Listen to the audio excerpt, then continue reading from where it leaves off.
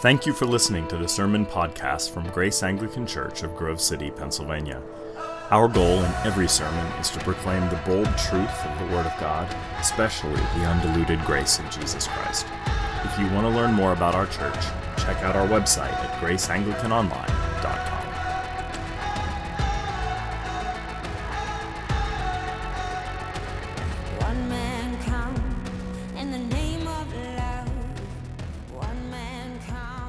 One of the most famous barriers in history was the Berlin Wall, which divided Western Germany, the democratic portion, from Eastern Germany, the communist portion.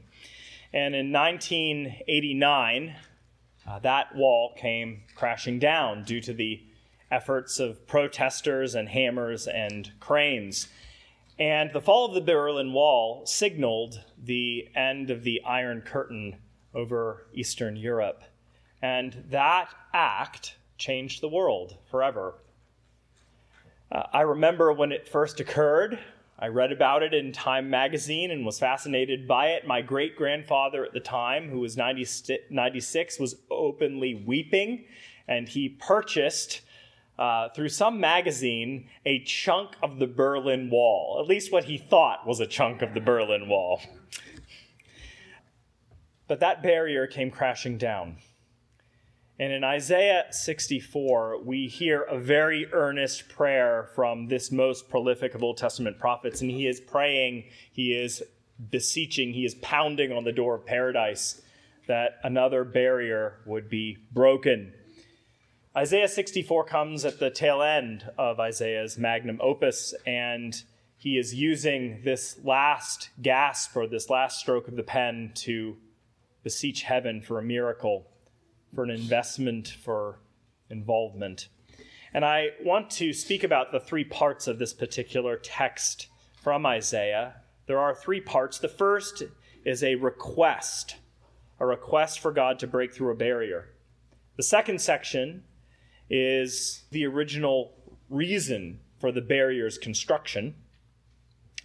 And the third section has to do with yet another request from Isaiah to break down a barrier, though this time with a different tone. But in verses 1 through part of verse 5, we see Isaiah asking, pleading for the breaking of a barrier, and it's summarized very neatly in verse 1. I'd like you to follow along with me if you would. In verse 1, Isaiah writes, "Oh, that you would rend the heavens and come down." Oh, that you would rend the heavens and come down. I want to let that image linger for a little while. You know, Isaiah is here pleading for something bold, obvious, and even violent. To rend something means to rip it in half, to tear it. And he is asking God to tear apart the sky, to break creation in half so that he himself could descend. And that imagery reminds us of ancient cosmology. In the ancient world, many people, in fact, most people, believed that the world was flat and that flat world was covered over by a dome that had the sky writ upon it. And so the sky, either the clouds or behind them the stars, was the highest thing that anybody could see. Now, Israelite theology is loftier than pagan theology or cosmology because pagan cosmology tended to believe that the gods were contained within the dome, that the gods had their own individual fiefdoms underneath the dome of heaven. But in Israelite theology, they believed that Yahweh, that the one true God, was superior to and beyond and transcendent. And so he had a realm and a reign over that of the heavens. And Isaiah is saying, you who are higher than the seas, you who are higher than the mountains, you who are higher than the sky, we need you, the highest of heights, to come down here. Now, just for clarification, Israelites were not literalists regarding the actual location of God himself, as if he were an old man wearing Birkenstocks skipping on clouds, above the sky. No, in fact, Israelite theology was unique in the ancient world because of its belief in omnipresence. They believed that God was everywhere. That's why David can write in the Psalms, if I climb up to the heights, you are there. If I make my bed in Sheol, that is the realm of death, you're there too. So it wasn't like God was positioned in God's own godness above the heavens. He's being poetic here to say that you who are beyond us, we need you to stop being merely beyond. We need you to be here, and not just here, but evidently here. We want you to do something dramatic and universally seen. We want you to demo the ceiling of creation and become obvious and public. Now, why is Isaiah so insistent? Because his problems are obvious and quite public. He is living in a very deep and dark cultural swamp that is rife with social injustice, a cold war between Israel in the north, Judah in the south, unjust rulers, perverted clergy, and his deduction is God is not active enough, because if God, the source of all goodness, light, and love, were active enough, we wouldn't be having these current crises. And so he is railing against subtlety. He is saying to the Lord, we don't want a parable, we don't want a prophet, we want you. We want you to tear apart creation and come down. Now, why is Isaiah pleading for this? Because these sorts of things have happened in Israel's past. Isaiah knows that God can do these sorts of things, that is, to visit his people in obvious ways. He is pleading, do what you used to do. That's why he says in verse 3 in our passage, you came down. He's chronicling God's history. You came down, the mountains quaked at your presence. From of old, no one has heard or perceived by the ear, no eye has seen a God besides you who acts for those who wait for him. He's recalling Sinai, when God visited his people and gave them the law. He's recalling, of course, the Red Sea, when the waters were parted.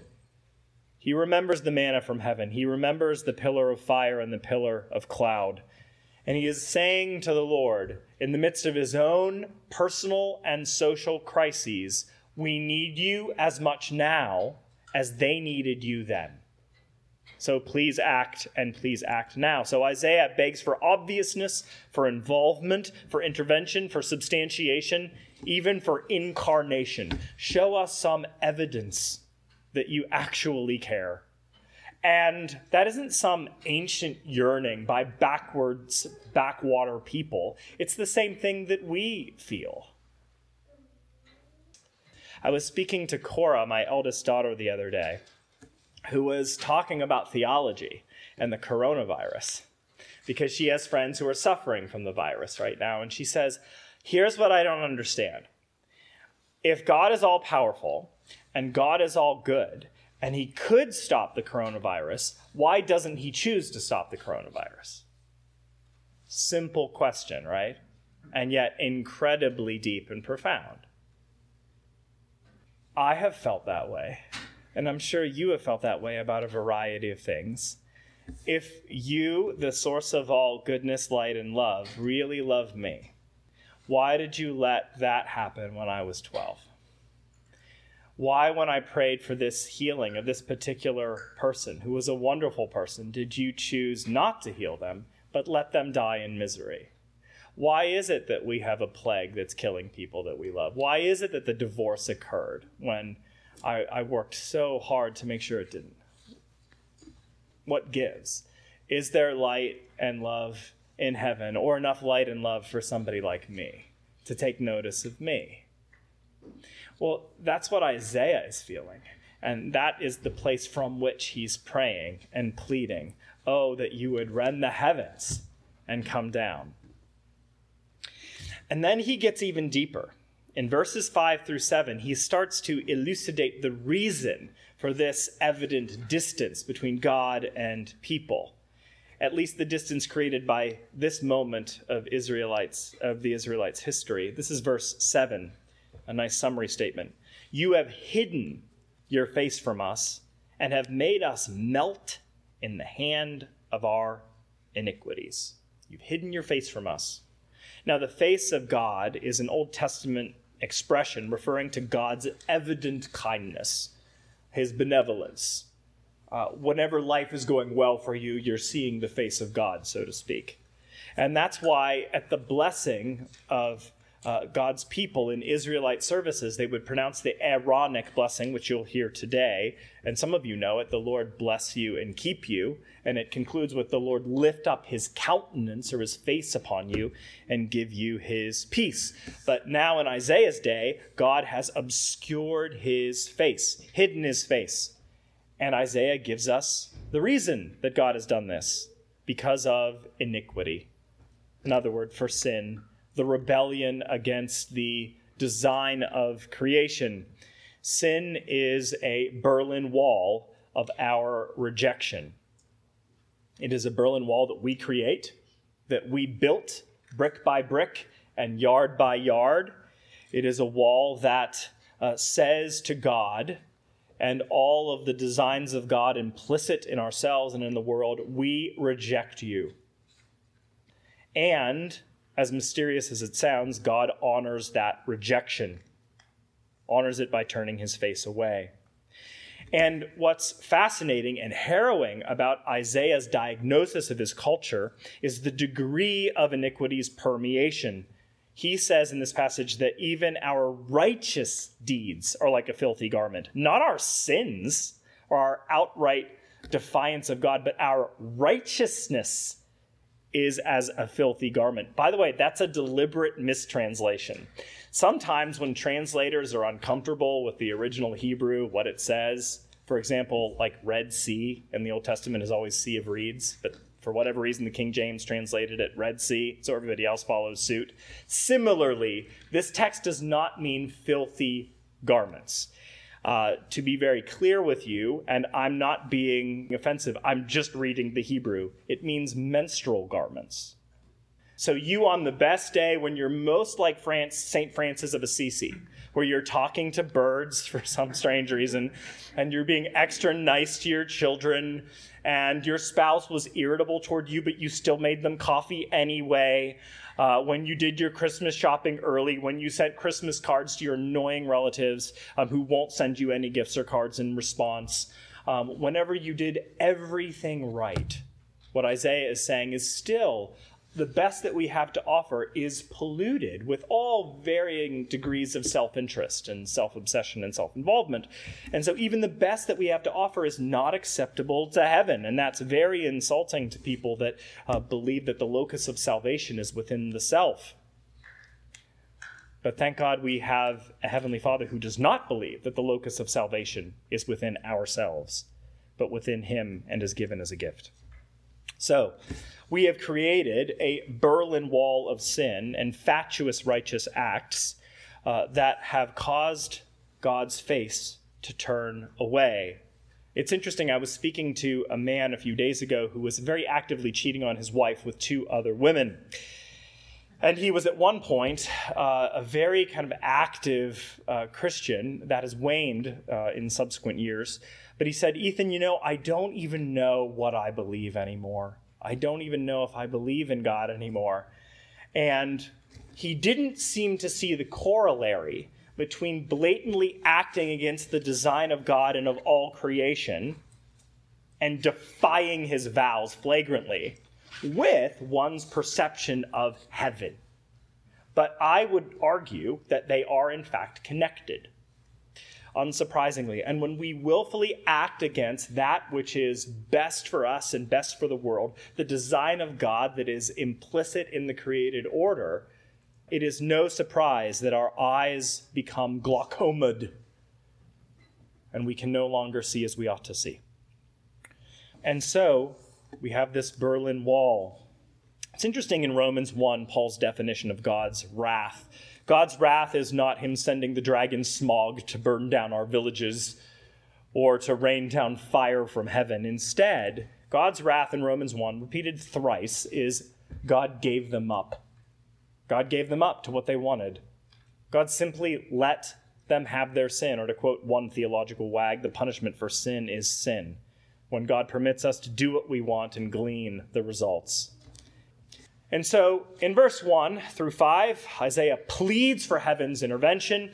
And verses 5 through 7, he describes why the distance exists. And now in verse 8, Isaiah asks yet again for an intervention, but this time his tone is demonstrably different.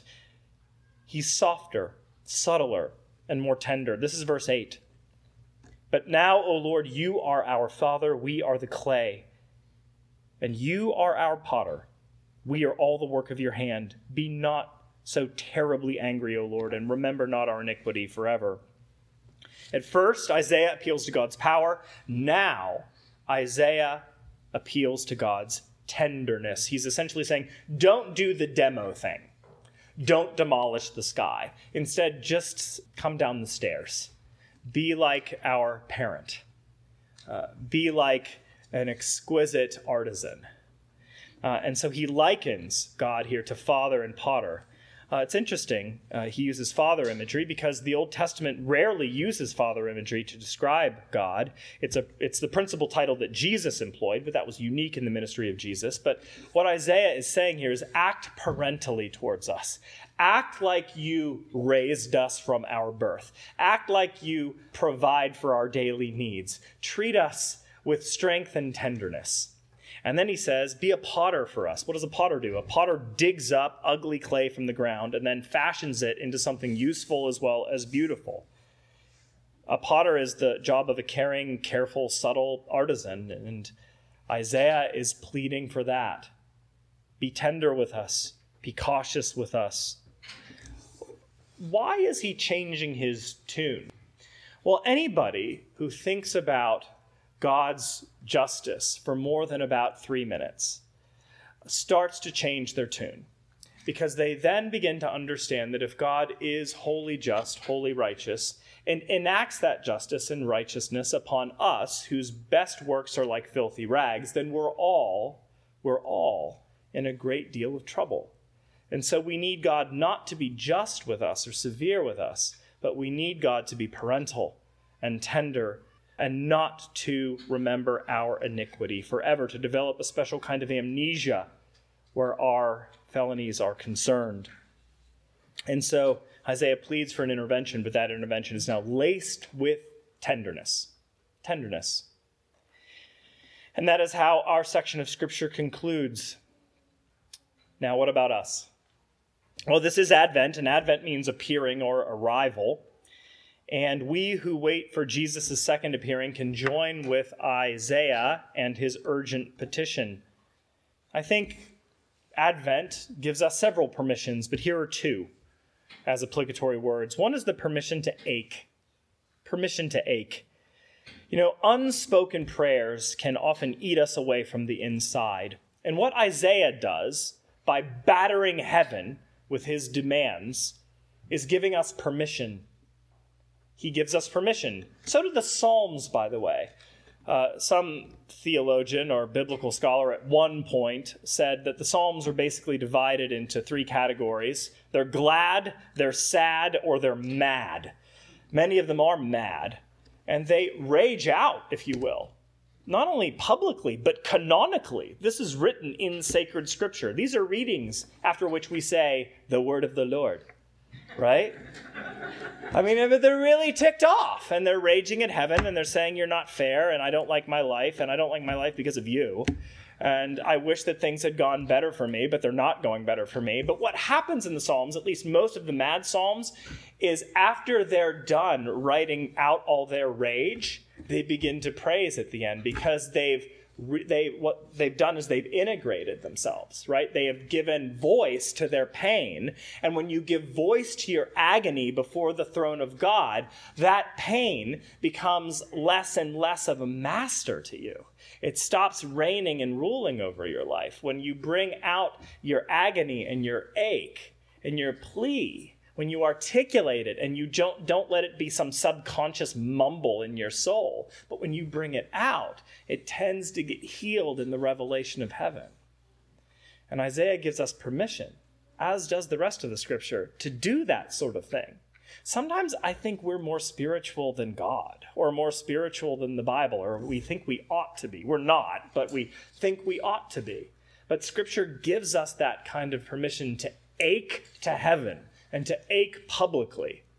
In other words, Scripture, I hate to say this. Scripture was not written by British people. Even as an Anglican, it's so painful to say that. What I mean by that is this stiff upper lip stoicism with which we often live does not derive from Holy Scripture at all. So it gives us permission to ache, but also permission to hope. Permission to hope in the paternal care of God. And Advent is all about divine paternity. It's about a father who gives a son. It's about a father who gives a son who reflects his face to us so that that face of God will never again be obscured by the Berlin Wall of our sins. This is a son who not only shared our pain and our weakness, he shared our alienation.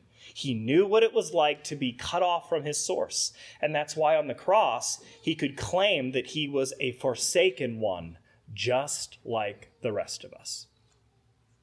Just like you, battering heaven for an answer, pleading for something better. And, as we know, 3 days later, he got what he asked for. And so shall you. So in Advent, we celebrate a heavenly act of subtlety, that is, the birth of a baby. But it's a heavenly act of subtlety with universal implications, and that's how the kingdom of God works. It always breaks through the heavens in subtle ways, like a snowflake that descends, or the tiniest seed scattered in a field. I'm reminded of a story regarding the Berlin Wall that makes the point. Many of us, of course, remember the fall of the wall, but most of us will not remember one critical element in the fall of that wall. So in Leipzig, there was a rector of a Lutheran church named Christian Führer. What a great name. The rector of St. Nicholas Church in 1982 decided it would be a good idea to gather a small group of people from local Catholic and Pentecostal and Lutheran churches to pray for the peaceful reunification of Germany. Well, they met, they made invitations for others to come and meet and pray, and very few did. About 10 of them, 8 to 10, gathered for 5 years. But then, at about 1987, that movement started to grow, and they got 12 people, and then 20 people, and then 100 people, and then 1,000 people. And the church was fairly small, so they had to plan several prayer meetings on several days of the week. Then eventually 1,000 people, then 10,000 people, then 70,000 people in Leipzig, and then in 1989, the day before the wall came a-crashing down, 300,000 people prayed at the wall. All peaceful demonstrators with their candles and their prayers. And there was a communist East German soldier who was tasked to guard the wall who commented, "We soldiers were prepared for everything except for candles and prayers." Sometimes avalanches occur because of a single snowball, and sometimes the world is changed in the birth of a single Mediterranean peasant baby, a baby who will grow up to rend asunder temple curtains and demolish the Berlin Wall of sin and death. And with him, all things are now possible. Amen. Free at last, they took your